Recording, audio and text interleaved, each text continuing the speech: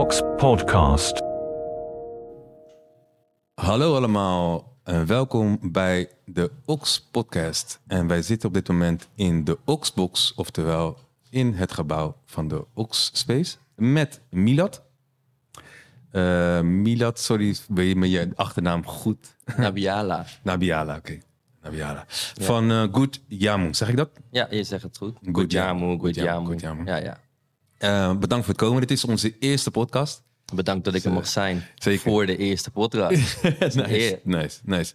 Ja, ik vroeg je net of je in de buurt woont of hebt gewoond. Vertel ons eerst wie je bent. Ja. En hoe Good Jamu ontstaan is. Ja, ik ben Milad Nabiaalah, 34 jaar. Ik ben Good Jamu samen met mijn partner gestart, Anna Spessie. Nadat wij eigenlijk 7 jaar op Bali hebben gewoond. En uiteindelijk besloten om terug te komen. En we misten een stuk van daar. Anna helemaal. Want Jamu is het is een soort van dagelijks ritueel voor mensen daar. En het is een soort van drankje wat je dan drinkt. Je hebt heel veel verschillende versies. Maar het is een drankje wat je drinkt eigenlijk met de gedachte om preventief bezig te zijn met gezondheid. In plaats van wat wij eigenlijk hier in het Westen kennen als reactief. Dus zij is er altijd van voorkomen in plaats van genezen. Juist, maar zo maar goed te zeggen. Ja. Het eigenlijk terug naar die principes. En zij is er echt mee opgegroeid. Vanuit haar huishouden, vanuit haar moeilijkse achtergrond. En toen we daar woonden, ben ik ermee in aanraking gekomen. Ja. Dus toen we eenmaal terugkwamen naar Nederland, besloten we van, dit is... we zetten dit door. We zetten dit door, nice. Inderdaad. Ja. Want het komt dus oorspronkelijk echt alleen maar uit Indonesië. Dus want je hebt bepaalde gerechten of bepaalde dingen die echt over heel Zuidoost-Azië voorkomen. Bijvoorbeeld als je bij de Thai gaat, kun je ook bepaalde gerechten krijgen die lijken op Indonesisch gerecht. Maar het is echt iets heel Indonesisch, heb je begrepen? Ja, nee, klopt helemaal. Het is echt iets Indonesisch. Het is 1500 jaar of ouder. Wow. Het is eigenlijk een gezondheidsritueel. Nice. Wat vroeger voor het sultanaat werd gemaakt op Java. En het werd altijd door vrouwen gemaakt. En die recepten werden ook geheim bewaard en doorgegeven op dochter. Ja. Zodat het altijd eigenlijk de gezondheid van de koninklijke families op die manier werd onderhouden. En Jamu in Indonesië is ook echt een categorie. Dus het is niet alleen maar een drankje. Dus het is echt een gezondheidscategorie. Dus je hebt daar bijvoorbeeld scrubs van. Je hebt daar huidproducten, haarproducten van. Bepaalde pasta's en ook verschillende drankjes. Ja, want hier zie je bij heel veel grotere merken, ik ga ze even niet noemen, zie je bepaalde stoffen terugkomen. Dus bijvoorbeeld gember, turmeric. Heel veel mensen zijn nu met zeewier bezig. Ja, ook. Klopt. Dus moet ik het een beetje als zoiets zien? Ja, het is een combinatie van verschillende specerijen, wortels, planten, zaden. Soms een schors van een boom. Bepaalde vruchten. En die werden dan op een bepaalde manier bereid. Op een bepaalde manier ook samengesteld. En zijn het gedroogde vruchten? Of zijn verschillend. Het verschilt, het is echt verschillend. Je hebt bijvoorbeeld de jamu die wij maken. Ik zou even helemaal terug gaan naar het begin hoor. Jamu betekent letterlijk in Indonesisch, in het oud-Javaans betekent plantmedicijn. En met de gedachte van dat we natuur kunnen gebruiken om ons beter te kunnen laten voelen op dagelijkse basis. En in onze jamu zitten er gedroogde ingrediënten in de vorm van specerijen. Denk maar aan kaneel, kruidnagel, steranijs. Maar ook verse dingen zoals limoengras, verse gember, verse kurkuma. En dat moet ik het zien dat sommige meer voor de helende kracht zijn of voor preventieve kracht, laat ik het zo noemen, en andere meer voor de smaak? Of? Het is eigenlijk altijd alleen bedoeld geweest om bepaalde kwaaltjes tegen te gaan. Dus als je daar bijvoorbeeld ook niet goed voelt, is het nog steeds vandaag de dag zo. Dan krijg je vaak van de mensen daar te horen, je moet niet naar de dokter gaan of iets dergelijks, maar ga naar die lokale markt, vraag om die en die vrouw en zeg waar je last van hebt. En dan geeft zij jou de jamu die daarbij hoort of daarbij kan helpen. Ze doet een soort van een assessment van wat voor foutjes hebben. Ja, het is wel, natuurlijk wel heel erg op holistisch niveau. Ja. Is dat zo? Hoe ze daarmee omgaan en hoe ze het toepassen in het dagelijks leven. Maar ja, de kruiden die ze dan gebruiken of de ingrediënten die ze dan gebruiken, daarvan van veel is wel bijvoorbeeld wel bekend dat kruidnagel veel antioxidanten bevat. En op die manier pakken ze dan het aan en voegen ze bepaalde dingen samen. Bijvoorbeeld bij ons zit ook zwarte peper in, wat er dan weer voor zorgt dat de kurkuma daadwerkelijk in je lichaam wordt opgenomen. Anders doet het bijvoorbeeld niks voor je lichaam. Precies. Dus dat soort dingen zijn er wel in verwerkt, zodat het ook wat voor je lichaam kan doen, zodat je hopelijk ook beter kan voelen. Maar de smaak was eigenlijk nooit een ding geweest. Nee. Het is wel grappig, want toen wij het hier net introduceerden, had je heel veel Indonesische en Molukse mensen, vooral een oudere generatie, die zei van, het is toch niet dat drankje wat ik vroeger moest drinken toen ik me niet goed voel. PTSS kwam ineens omhoog. Ja, dat is echt trauma's. Van, ik weet niet hoor, want wat was het echt dat vieze drankje wat ik moest drinken van mijn moeder altijd. Dus we hebben het wel nu op een bepaalde manier gemaakt dat het drinkbaar is. Nice. Ja, we hebben het hier voor ons staan. Ik ga hierbij, jullie zijn hierbij getuigen, mijn eerste slok nemen. En ik ben heel eerlijk daarin.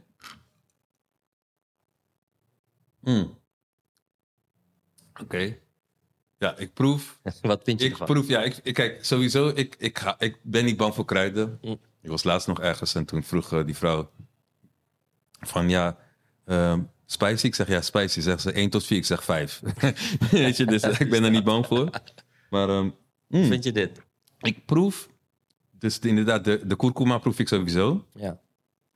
Maar ook fris. Ik proef heel veel frisheid erin. En nou snap ik wel wat je bedoelt van, waarschijnlijk was het vroeger gewoon echt een brei zo van, oké, je moet dit nou atten. En mijn vader bijvoorbeeld komt van Café.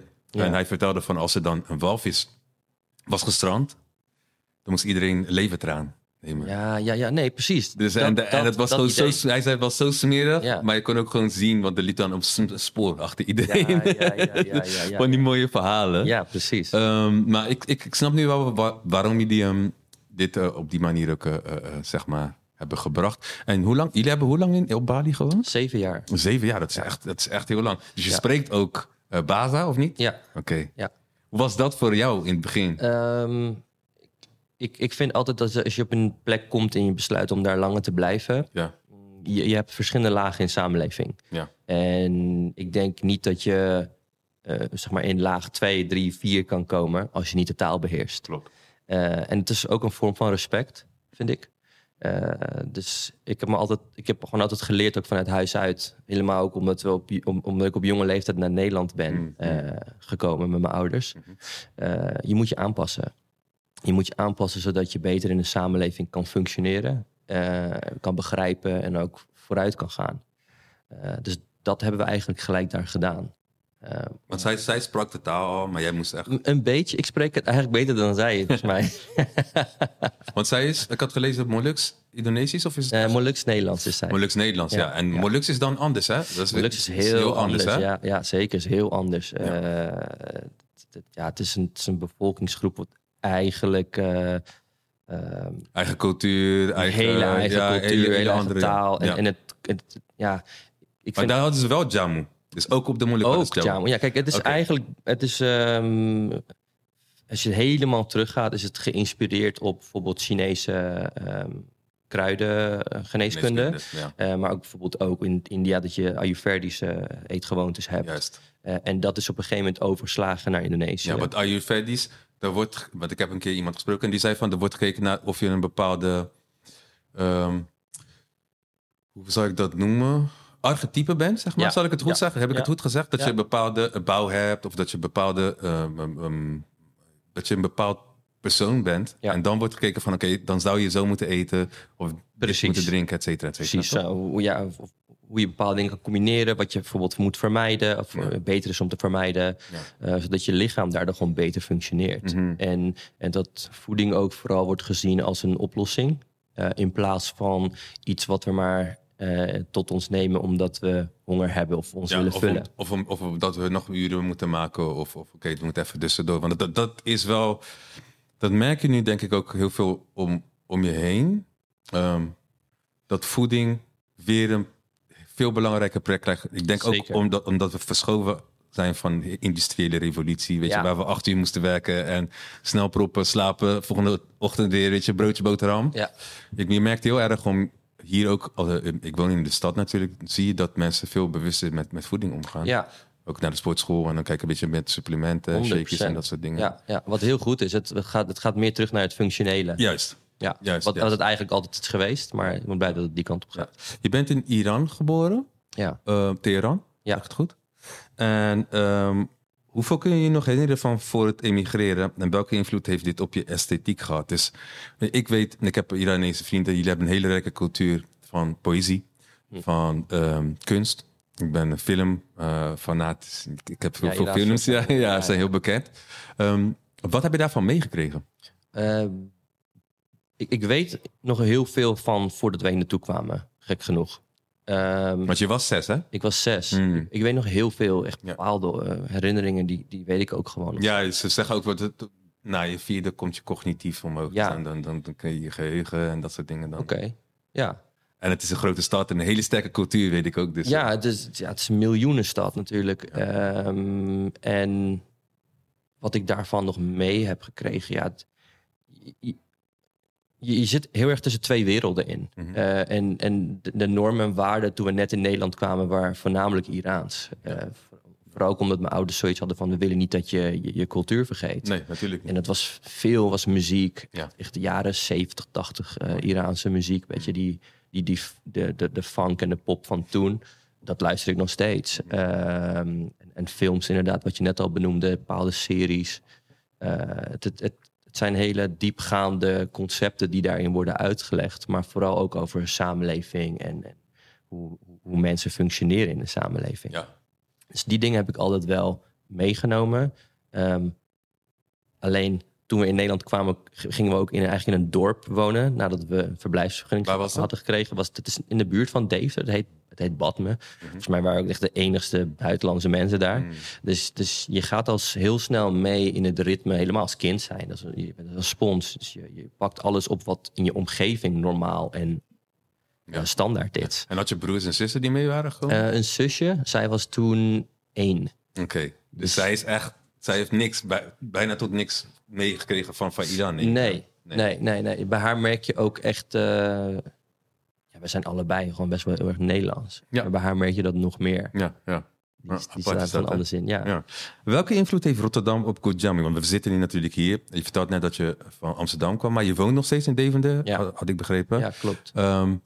Hoe doe je dit? Heen en weer pendelen? Want de Randstad is, neem ik aan, de grootste afzetmarkt, toch? Ja, zeg klopt. Goed? Ja? Klopt. Het is natuurlijk ook een markt die wat meer open staat voor nieuwere dingen. Juist. En het past gewoon heel goed. Al moet ik wel zeggen dat we in andere delen van het land ook gewoon mooie klanten hebben. Ik weet het, want er zijn overal, ook vooral in het oosten, hebben hele kleine enclaves, Molukse en Indonesische mensen die nog heel erg in gemeenschappen wonen. Ja. Zeg je dat goed? Ja, nee, klopt. Zeker. Je hebt heel veel nog Molukse wijken en bepaalde gemeenschappen die bij elkaar komen en die hun cultuur en tradities ook gewoon waarborgen en ook doorgeven aan de volgende generatie. Wat heel mooi is om te zien.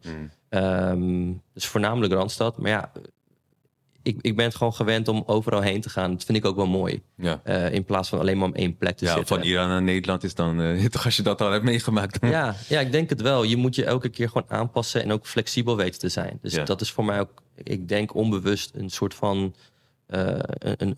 een honger geworden die ik elke keer wil stillen. Ja. Door bijvoorbeeld mezelf in een diepte te gooien. En zo is Anna ook. En dan gewoon iets nieuws, compleet iets nieuws te leren. Of hoe de scene is in een bepaalde stad. Ja, precies. Want ik zag ook... ik las, sorry dat ik in het reden val. Nee, ik las dat jullie met z'n tweeën zijn begonnen... en nu iemand aangesteld hebben voor wat precies? Ik zag dat de derde persoon erbij. Ja, het is meer voor business development. Dus gewoon meer klantenrelaties opbouwen. En gewoon ook om mee te sparren en te kijken van... wat kunnen we doen? Welke kant kunnen we opgaan? Hij heeft natuurlijk ook weer zijn expertise. Maar de acquisities, die doe jij nog steeds zelf? Doen we met z'n drieën eigenlijk nog best wel actief. Ja. En om terug te komen op je vraag... wat de relatie ook met Rotterdam is... Ja. Toen we in Bali woonden, op een gegeven moment runde ik ook een club. Waarbij ik ook boekingen deed. En ik kreeg op een gegeven moment dus de kans om ook andere artiesten te boeken. Dus op een gegeven moment ging ik ook Nederlandse artiesten boeken. En op die manier kwam ik in aanraking met het concept Chips. Oh ja, met André en... met André inderdaad, ja. En dus André, Stacey onder andere. Stacey Samedin. En fotograaf. Die kwam op een gegeven moment naar Bali. En dat bleef maar zo doorgaan. Nice. En dus we hebben echt een mooie vriendschap ook opgebouwd op die manier. En, toch grappig dat een Deventer persoon dan Rotterdam naar Bali brengt. Ik weet niet wat het ook was op een gegeven moment toen. Ik haalde ook gewoon artiesten zoals een Jero Vandal of een FS Green. Ja. Of we hebben Encore zelfs op Bali gedaan, samen met OX.Vriend. En toen waren we ook gewoon, kijk ook welke andere toffe initiatieven zijn nog meer in Nederland. En Chips deed gewoon mooie dingen. En toen kwam ik er later pas achter dat zeg maar de nuchterheid van mensen in Rotterdam heel sterk overeenkomt met de nuchterheid van mensen in Deventer. Ja. Dus dat was wel een soort van mooie... Ja, ik snap wel wat je bedoelt. En het klikte gewoon. Ja. Het klikte enorm. En elke keer als we dan bijvoorbeeld ook hier kwamen... want zij nodigden ons dan ook uit. En de lokale DJ's vanuit daar gingen we hier naartoe brengen... zodat zij ook internationale ervaring op konden doen... was het ontvangst gewoon super warm. En het was echt... Het was heel anders dan andere steden. Een beetje thuiskomen voor jou. Dus. Ja, ik was echt zwaar positief verrast. We praten het over muziek. Ik las online dat je ooit bent begonnen in een rapgroep in Deventer... waarbij je beats produceerde. Ja, het was een soort van een producers ding. Want ik googelde je naam... en dat was het eerste wat toen zo op mijn scherm kwam. Ja, je moet je een beetje leuk. Wauw. Okay. En maak je nog steeds muziek? Nee, ik maak geen muziek meer. Ik produceerde dus beats. En toen met twee jongens toen de tijd... in mijn omgeving zijn we dat serieuzer gaan aanpakken. Toen waren we getekend bij een boutique label. En toen heb ik wat dingen uitgebracht. Maar daarna eigenlijk niet meer. Je was best wel jong toen, hè? Ik was best wel... 16 jaar. 16 zoiets, hè? Ja. En ik las ook dat je met iemand die nu best wel groot is geworden... Joya Mooi, werkte. Zij komt ook uit... Zij komt ook daar vandaan, ja. Dat wist ik niet eens. Dat bedoelde ik van jou. Ja, zij zat in het koor volgens mij daar. In het kerkkoor. Ja. En ze deed gewoon projecten hier en daar. En de jongen waar ik toen ook muziek mee maakte... hij was drummer. En toen zei hij ook van... ja, we hebben een toffe zangeres die bij ons net wat dingen doet. Ze is jong en ze heeft echt een mooie stem. Ja. Misschien kunnen we daar wat samen mee doen. En dat was dus Joy inderdaad. Nice. Ja, echt mooi om te zien waar ze nu is. Echt, en de prachtige dingen die ze doet. Ze zingt echt goed ook. Ik heb een keer gezien, ik was echt gewoon de indruk van zo, oké, waarom ken ik jou nog niet? Maar goed. Ja, het is bizar. Het is bizar goed. Ik quote jullie hierbij. We streven naar een 360 graden benadering van design, waarbij de essentie van onze producten en ons merk in elk aspect van de klantervaring integreren.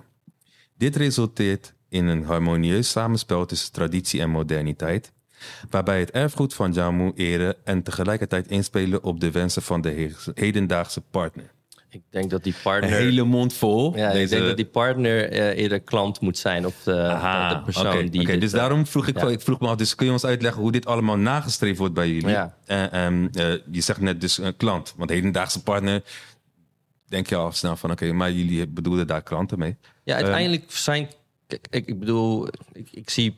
klanten liever als partners die in jouw merk geloven en op die manier willen steunen. En je producten dus er ook afnemen en hopelijk terugkomen of niet. Maar dat is een beetje de gedachtegang. Oké, daar lag die link. Ja, maar hoe dat nagestreefd wordt...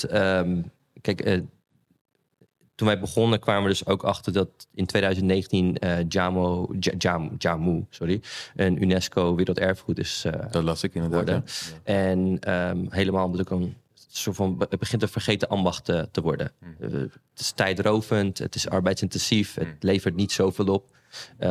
Dus de jongere generatie gaat vooral hele andere dingen doen, wat sneller geld oplevert en minder intensief is. Dus voor ons was het ook vooral belangrijk van, hoe kunnen we deze traditie waarborgen? Het op een bepaalde manier weten te presenteren in een hedendaagse jasje. Zonder dat we afdoen aan de kwaliteit en de traditie en alles wat erbij komt kijken. En het relevant maken voor de hedendaagse klant. Ja. De Jamu Gundongs, zeg het Gundong? Ja, Gundong, ja. Oftewel de vrouwen die Jamu voorbereiden en verkopen zijn van levensbelang voor het product. Zoals je net vertelde, want zij zijn de mensen op de markt die je aanspreekt en die een assessment doen. Ja. En die jou eigenlijk het beste remedie kunnen geven of voorbehoeds. Nee, hoe zeg je dat? Voorbehoeds, zie je anders. Excuse me. Maar preventief middel. Ja. Vertel ons meer over de ervaring die jullie hebben opgedaan op Bali met deze mensen. Want ik neem aan dat jullie in zekere zin bij ze in leer zijn gegaan. Ja, zeker. Je hebt dus eigenlijk nog vrij weinig Jamu-meesters over. Ja. En het mooie van het verhaal van de Jamu Gedong zijn letterlijk vrouwen die Jamu voorbereiden en het verkopen. En meestal vanuit de traditie hebben ze altijd een soort van houten mand op hun rug gehad. Waarbij ze dan 8 verschillende Jamu's in hebben. Okay. En elke Jamu staat voor een verschillende levensfase waar je doorheen gaat. En die verkopen ze dan. En op die manier, hun voornaamste doel is ook altijd geweest om de gezondheid van een gemeenschap te onderhouden. Door middel van hun aanwezigheid en hun drankjes. Als een soort van gezondheidsschakel. Juist. Dus toen... Ik kwam heel erg in aanmerking met Jamu toen ik dus daar woonde en werkte. Ik werkte bij een bedrijf, heet Potato Head. En daar was het een groot onderdeel van de reis van de klant. Of van de gast die bij ons verbleef. Dus we gingen ook gewoon kijken, oké, waar kom jij vandaan? Kom je uit een warm of koud land? Hoe lang heb je gevlogen? Wat zou je lichaam nodig hebben om zo snel mogelijk weer in balans te komen? En aan de hand daarvan maakten we eigenlijk een hele Jamu-kuur voor tijdens het verblijf van die gast. En toen begon ik er steeds meer over te leren. Het was mijn go-to drankje. Oké, dus het was niet alleen dat je... Want je vriendin, die nam het nog steeds elke dag? Ja, die nam het nog steeds elke dag. Je kreeg van huis uit, zag je zeg maar het product. Ja. En ook nog op je werk. Dus het was alsof het op je pad gelegd werd van... Oké, ga er iets mee doen eigenlijk. Precies. En voor mij was Potato Head echt een leerschool... waarbij je dus ook te horen kreeg van... Oké, als je iets gaat doen... zorg ervoor dat je dan geen concessies sluit. Dus... Je kan nog steeds een kwalitatief goed product uitbrengen. En dat het ook nog mooi en inspirerend en lekker is, bijvoorbeeld. Dus dat kreeg ik altijd mee. En aan de hand daarvan kwamen we in aanraking met verschillende Jamu-meesters. Ja. Waarbij we gewoon verschillende technieken hebben geleerd. Bereidingswijzes. Dus in zekere zin zijn jullie ook Gundongs? Nou, dat zou ik echt niet willen uitspreken. En toen we ook hier kwamen en Anna het idee had van... Ik mis het, ik wil het gaan maken. Ja. Was het puur in eerste instantie gewoon puur voor ons thuis en familie en vrienden. Uiteraard. En vanuit daar merkten we dat de mensen in onze omgeving gewoon interesse toonden. Ja. Dus dachten we, misschien moeten we het serieus gaan aanpakken. En toen hebben we ook een van die personen daar benaderd en gezegd van dit is het plan. Ja. Mogen we met jullie zegen dit starten? Was dit toen jullie na de corona hier terecht waren gekomen? Ja, dus jullie zijn hier gekomen, zijn het zelf gaan produceren en daarna weer teruggegaan. Ja. Nee, niet teruggegaan. Hè. We hadden daar in principe alles al meegemaakt en gedaan. En toen kwamen we hier, COVID, lockdown, je kon nergens heen. We gingen dit gewoon voor onszelf maken. Ja. Ja. En toen we achterkwamen dat we het serieuzer misschien konden aanpakken... hebben we hun zegen ook gevraagd van... mogen we dit starten? Want het is cultureel erfgoed. En ondanks dat Anna daar ook vandaan komt... het is altijd, de recepten zijn ook altijd van moeder op dochter doorgegeven... op generatie op generatie. Dus het was een gevoelig iets. Zodat we moeten wel toestemming hiervoor hebben. Willen we starten. Vertel ons hoe dat in zijn werking gaat. Ga je met iemand zitten? Leg je je bedrijfsplan uit? Of niet eens. Je intenties eerder, hè? Meer de intenties inderdaad. Want kijk, wat ik zelf ook vooral merkte... en Anna helemaal, was van... er zijn te veel producten op de markt... of te veel merken die... en dat is totaal niet respectloos bedoeld of wat dan ook hoor. Die erg trendgevoelig zijn. Dus wat is er op dit moment hot? Uiteraard. Op dit moment, wat is trendy? Wat voor ingrediënten zijn hot en trendy? Is het ashwagandha? Is het dit, is het dat? Kunnen we die bij elkaar pakken? Een mooi label erop plakken en verkopen? En als dat werkt voor jou, goed. Dan heb je gewoon iets goeds en moois neergezet. Ja. Maar voor ons was het veel belangrijker om het zo authentiek mogelijk te houden. Ja. En dat gesprek was eigenlijk heel simpel. Ik vroeg van...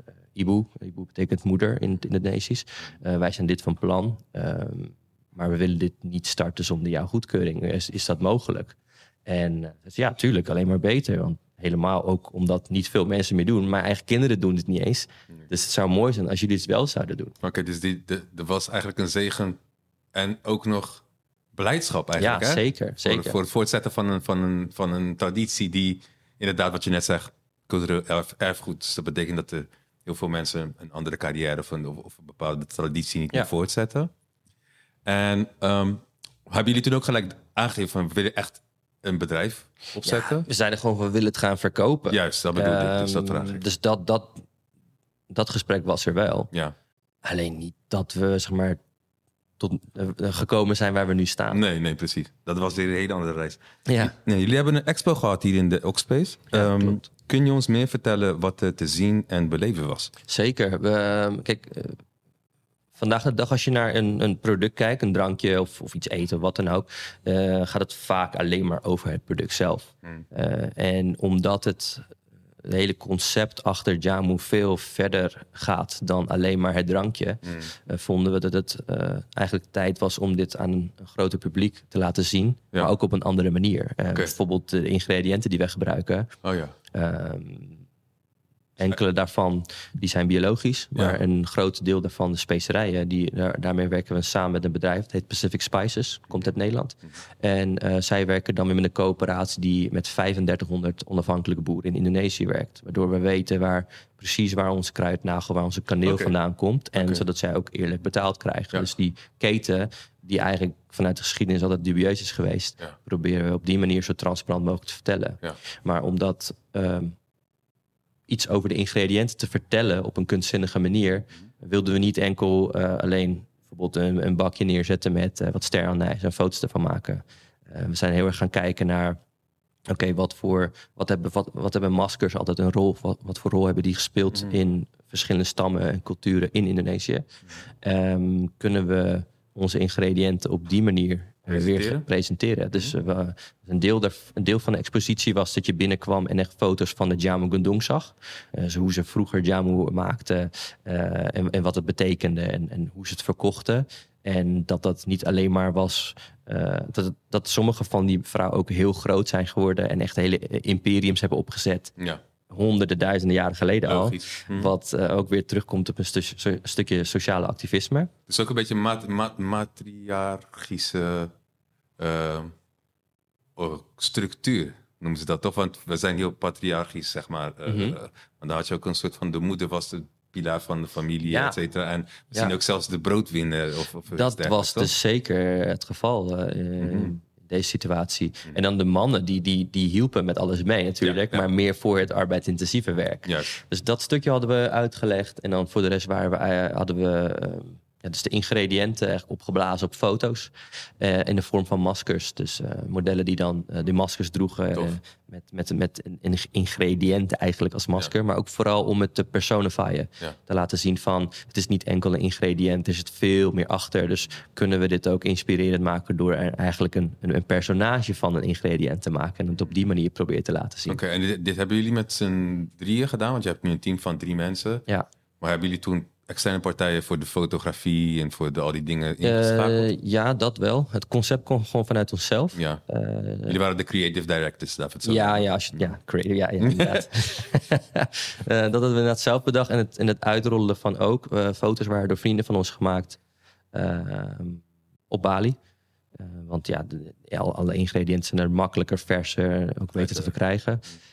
Dus dat was daar gedaan. En uiteindelijk hebben we hier alles zelf bewerkt en in elkaar gezet. In het centraal stond een planteninstallatie met kurkuma-planten. Waar we een apparaat op hadden gezet om eigenlijk de frequenties van de kurkuma-plant om te zetten in muziek. Dus de muziek in die ruimte was ook nog van... Het was Jamu-muziek. Oké, Jamu-muziek. Ja. En hoe is het nu om na de expositie in de OX.Space te zitten en te vertellen over wat er allemaal aankomt? Ja. Wat mogen we met andere woorden nog meer van jullie verwachten? Want we zitten nu in de OX.Space. Er is nu een expo geweest. We zitten nu Good Jamu te drinken. Ja. Wat komt er nog meer? Ongetwijfeld zullen mensen daar ook nieuwsgierig naar zijn. Ja, nee, ik hoop het wel. Er gaan nog veel leuke dingen aankomen. Het voornaamste doel blijft nog steeds eigenlijk wellness toegankelijk maken voor een grotere groep mensen. Ja. En helemaal omdat het concept wellness, ik doe nu air quotes, het concept wellness is eigenlijk in het Westen iets ontoegankelijks geweest. Iets luxe, iets duurs, iets raars, spiritueel, klinisch of iets dergelijks. Terwijl in vele andere landen, helemaal in Indonesië, is het een dagelijks gewoonte. Het is toegankelijk voor iedereen. Je hoeft er niet rijk voor te zijn of wat dan ook. Het is gewoon onderdeel van je dagelijks leven. Ja. En terugkomend weer dat we aan deze kant nu zitten, zie je dus dat voor veel mensen dat ontoegankelijk is. En ook niet per se leuk, inspirerend of interessant is. Het is niet laagdrempelig genoeg? Zeg ik het is niet laagdrempelig genoeg. En daarnaast is het bijvoorbeeld ook niet echt gemaakt voor een jongere generatie. Nee, het is niet cool. Dus je moeder gaat naar een wellness resort en dan... Ja, en dan betaalt ze waarschijnlijk heel veel geld voor €100 voor een half uur massage. Maar er zijn meerdere manieren van wellness die je toe kan passen in het dagelijks leven. Dus dat is ons voornaamste doel voor nu. En leuke samenwerkingen die eraan gaan komen. Met andere toffe merken. Gaat een commercial van ons uitkomen. Waarin 3 vrienden van ons en overigens ook 3 artiesten eigenlijk een soort van roleplay hebben over wat turmeric is. Want veel mensen weten niet wat turmeric is. Of dat het hetzelfde is als kurkuma. Ja. Dus dat gaat er aankomen. En proberen het op meerdere menukaarten te zetten. En zorgen dat hopelijk een nieuwe standaard kan worden naast een energiedrankmerk of iets dergelijks. Ja, of gemberdrankjes die je nu overal kan kopen. Ja, precies. En waar kunnen mensen het product op dit moment kopen? Want ik zag online natuurlijk, uiteraard. OX.Space natuurlijk. OX.Space hier, dus kom hier naartoe. Ja. Schappen ergens in de schappen? Ja, het ligt al bij een paar Sparwinkels door Nederland. Het ligt bij Crisp, op de digitale schap dan. Die online winkel. En daarnaast liggen we zijn te vinden op verschillende menukaarten van restaurants, cafés. Dus we hebben, wat je nu eigenlijk drinkt, is een frisdrank variant. Maar we hebben ook een pure variant, dus een originele variant. Zoals die eigenlijk hoort te zijn. Ja. En die kan je dan weer gebruiken om of zo puur te drinken. Maar we hebben bepaalde koffiezaken. Ik zag inderdaad een fles van 1,5 liter. Ja. En die kost nabij €13. Nee, dat zijn die halve liter flessen, toch? Die halve liter fles zijn €20. Ja. En daar haal je iets van 15 porties uit. Okay. En waarom zeg ik porties? Want je kan dus gewoon een shot drinken. Maar je kan er ook een mocktail, een latte mee maken. Of in je ontbijt doen. Ja, precies. Ja, want ik las dus inderdaad dat het meer een supplementair drank gebruikt kan worden. Ja, we zetten het echt meer neer als inderdaad supplementair / gewoon een mixer. Iets, een premium mixerdrank. Ja, kijk, tegenwoordig gebruiken mensen natuurlijk heel veel supplementen in de zin van capsules. Ja. En waarom zouden mensen jamu moeten gebruiken in plaats van die capsules? Ik denk niet dat je jamu zou moeten gebruiken in plaats van die capsules. Want die zijn natuurlijk veel gerichter op jou als persoon en wat jouw lichaam nodig heeft. Ja.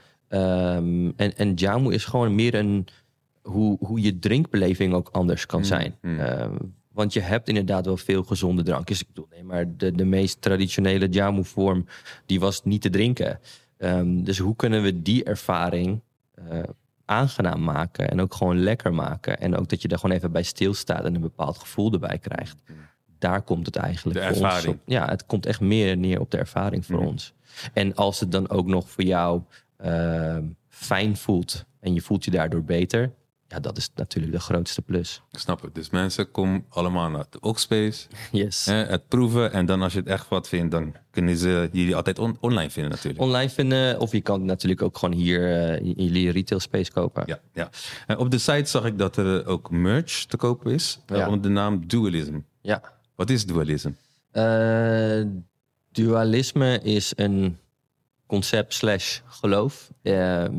In Bali heet dat Rua Benida.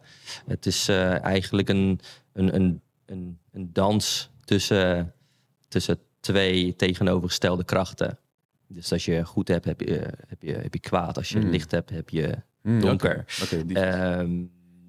Maar is het een brand? Het is geen brand. Okay. Het is, dat ik het zag. Die merch is gewoon echt van onszelf. Van jullie zelf. En de icons en alle design en zo wat je erop ziet is ook gewoon zijn assets die we zelf gebruikt hebben in verschillende dingen tijdens. Oké, maar jullie wilden geen Good Jamu kleding hebben jullie dualism genoemd? Het is nog steeds onder Good Jamu natuurlijk. Okay. Alleen dualisme is gewoon dat stukje van. Zo heet de collectie, laat ik het zo zeggen. Okay. Als je er een naam aan een collectie zou moeten geven. En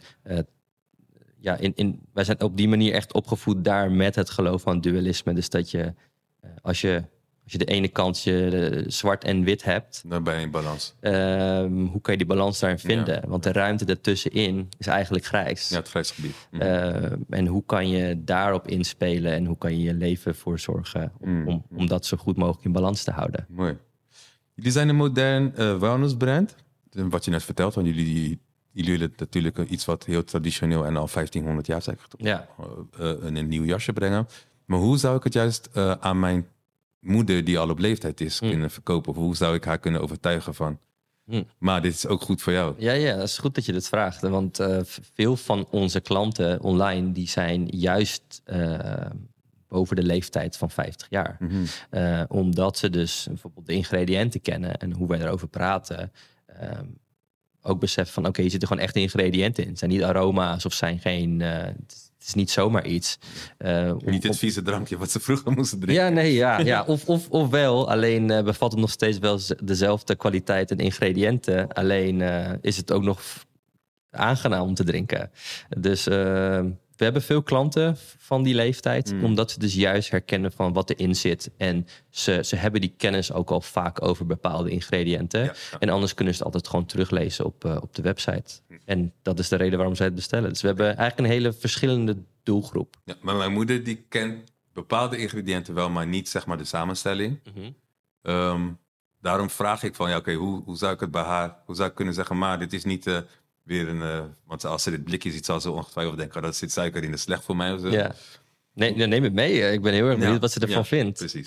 Ik ben heel erg benieuwd. Ik zeg ook vaak niks, ik laat ze gewoon proeven. Slim. Ja. Welke uitdagingen en tegenslagen hebben jullie moeten aangaan en overwinnen... om te komen waar jullie nu zijn? Ik denk zoals elke ondernemer best wel veel. En dat maakt je ook toch. Gelijk in de eerste 2 maanden dat we bezig waren... het was nog niks. Dan hadden we gewoon alleen onze Instagram live staan... En mensen moesten gewoon een Google vorm invullen. Wilden we bestelling voor hun leveren. Kregen we gelijk al een brief van een advocaat van een ander bedrijf, ander merk. Zo van, jullie gebruiken gember op jullie website als foto. En het moet gestaakt worden. Jullie hebben een soortgelijke fles. En, dus wij waren gewoon in paniek van, wat is dit nou weer? We zijn net bezig, we zijn niet groot bezig, wat dan ook. En we worden gelijk al aangepakt door een bedrijf dat wij... onze activiteiten moet staken. Alles wat we toen hadden verdiend... hebben we gelijk in een advocaat gestoken. Slim. En teruggecommuniceerd. En uiteindelijk hield die andere partij op. Ja. Dus dat was echt gelijk al een hele goede goede les. Hoe ga je dit aanpakken? Ga je door of ga je stoppen? Juist. En voor ons was dat echt een belangrijke les. En van we gaan gewoon door. En dus dat was dat. We hebben een keer €15.000 weg moeten gooien... omdat de productie mislukt was... Ja. Dat zijn je voor ons... met natuurproducten natuurlijk. Ja, en dat klopt bijvoorbeeld... Slechte batch gewoon. Het klopte gewoon 1 ding niet. Ja. Kreeg het terug. Want we hebben in eerste 1,5 jaar hebben we alles zelf met de hand gedaan. En op een gegeven moment merkten we van... dit kunnen we gewoon niet meer aan. Nee. Dus hoe gaan we opschalen? Ja. En toen echt een jaar lang gezocht naar verschillende partners, producentenpartners, om te kijken van, kunnen zij dit maken? Ja, want ik zag ook op een foto voor een project heb ik gewerkt heb ik opnames gedaan bij een brouwerij. Ik zag echt zo'n brouwketel, zag ik dat? Ja, zeker. Dus de juiste partners weten te vinden. Heel veel testen gedaan, veel labtesten gedaan. Nice. Ook voor voedselveiligheid en dat soort dingen. En dat duurde gewoon lang. En de zoektocht naar de juiste partners was gewoon lang. Maar uiteindelijk wel gevonden. Nice. Maar dan gaat er 1 dingetje mis. Ja. En dat was dan bijvoorbeeld dat de limoensap die we gebruikten, die was dan met schil geperst in plaats van zonder schil, wat het bitter maakt. Ja, dus het eindresultaat was in één keer dat 2000 flessen en bitter waren geworden en dan kon je weggooien. Ja, dat is de les. Kan Good Jamu ook gebruikt worden? Good Jamu ook gebruikt worden door kleine kinderen en zwangere vrouwen? Grappig. Ja, want ik had laatst een klant die had besteld. En die heeft zelfs een review op de website achtergelaten van zelfs de baby vindt het lekker. Dus dat zijn van die dingen dat ik zoiets heb van... Ik denk dat het per persoon ook heel erg verschilt. Of iemand tijdens een zwangerschap kurkuma mag of kan drinken. En we hebben die vraag vaker ook gehad online van klanten. Dus van, je moet wel, toch? Ja, zeker. Want als je kurkuma googelt en je ziet bijvoorbeeld wat het eventueel voor je zou kunnen doen... of wat daar bekend van is, dan ga je al gauw kijken van... misschien is het wel wat voor mij tijdens mijn zwangerschap. Precies. Maar in dat geval, bij sommige mensen kan het wel. En bij sommige anderen niet. En dan zeg ik ook altijd van, check gewoon altijd met je dokter. Want die weet waarschijnlijk beter hoe jij conditioneel in elkaar zit op dit moment. Ja, die heeft een hele file. Je hebt gewoon echt een medisch rapport. Precies, dus, rapport en als jij dan net bijvoorbeeld allergisch blijkt te zijn voor kurkuma... of Ik las laatst, we gebruiken ook tamarinde in de jamu. En die was allergisch voor tamarinde. Daar houdt het op. Daar houdt het op, inderdaad. Ja. Het thema van de eerste reeks podcast is raffineren. Ja. Wat heb jij of hebben jullie met dit woord? Het is eigenlijk iets rauws, verfijnen of, snap je? Dat voor mensen denken, raffineren, dat doet alleen de olie. Nee, raffineren is echt gewoon, weet je maakt iets, je slijpt iets. Bijvoorbeeld een diamant. Ja, ik denk wat dit voor ons betekent met Good Jamu. Of voor jou persoonlijk? Voor mij persoonlijk, ik denk dat er heel veel wijsheid is van bepaalde rituelen. Die je als kind hebt doorgekregen of die bij je cultuur horen of iets dergelijks. En die we niet zomaar verloren moeten laten gaan. Dat we daar best wel wat lessen uit kunnen trekken. En op die manier ook weer relevant kunnen maken voor de moderne cultuur waar we in leven. Dus ik zou zeggen dat onze manier van raffineren is. Ja, en zonder dat Good Jamu lekker maken, want dat heb ik begrepen. Ja, nee, zeker. En zonder dat je ook afdoet aan de kwaliteit, de traditie ervan. En de smaak dan, in dit geval ook. Ja. Wat zijn, je hebt daar eerder al antwoord op gegeven, maar wat zijn de directe toekomstplannen voor Good Jamu? Wat mogen we binnen, laten we zeggen, als ik over 2 maanden op jullie site ga of iets dergelijks, wat mag ik verwachten? Komen er nieuwe smaken uit? We zijn met nieuwe smaken bezig en die volgen ook weer traditionele recepten. Waarvan we dus ook weer een frisdrank willen gaan maken en een originele variant. Ja. Dus dat is 1. Een soort van de meest logische stap. En wat zei je? Het is is de reclame wat je zei met 3 bekende artiesten? Of we hebben dus een soort van online commercial net opgenomen. En die we dus over 2 weken gaan lanceren. Dus dat is misschien wel leuk om... dat is het meest directe wat je gaat zien. Waarbij we merken gewoon heel veel vanuit feedback, maar ook qua reacties. Want iedereen kent bijvoorbeeld de gember, maar weinig mensen weten wat kurkuma is. En als ze het kennen ze het omdat het bijvoorbeeld in een gerecht zit. Ja. Maar als drankje kennen ze het niet zozeer. Dus we willen het op die manier eigenlijk bekendmaken. Of gewoon laten zien van, dit is er ook nog. De komende missie, zeg maar, voor de komende tijd. Precies. Ik bedoel, als je ook naar onze branding kijkt, we doen alles bijvoorbeeld in oranje. Of onder andere in oranje. En dat is ook weer de kleur van kurkuma.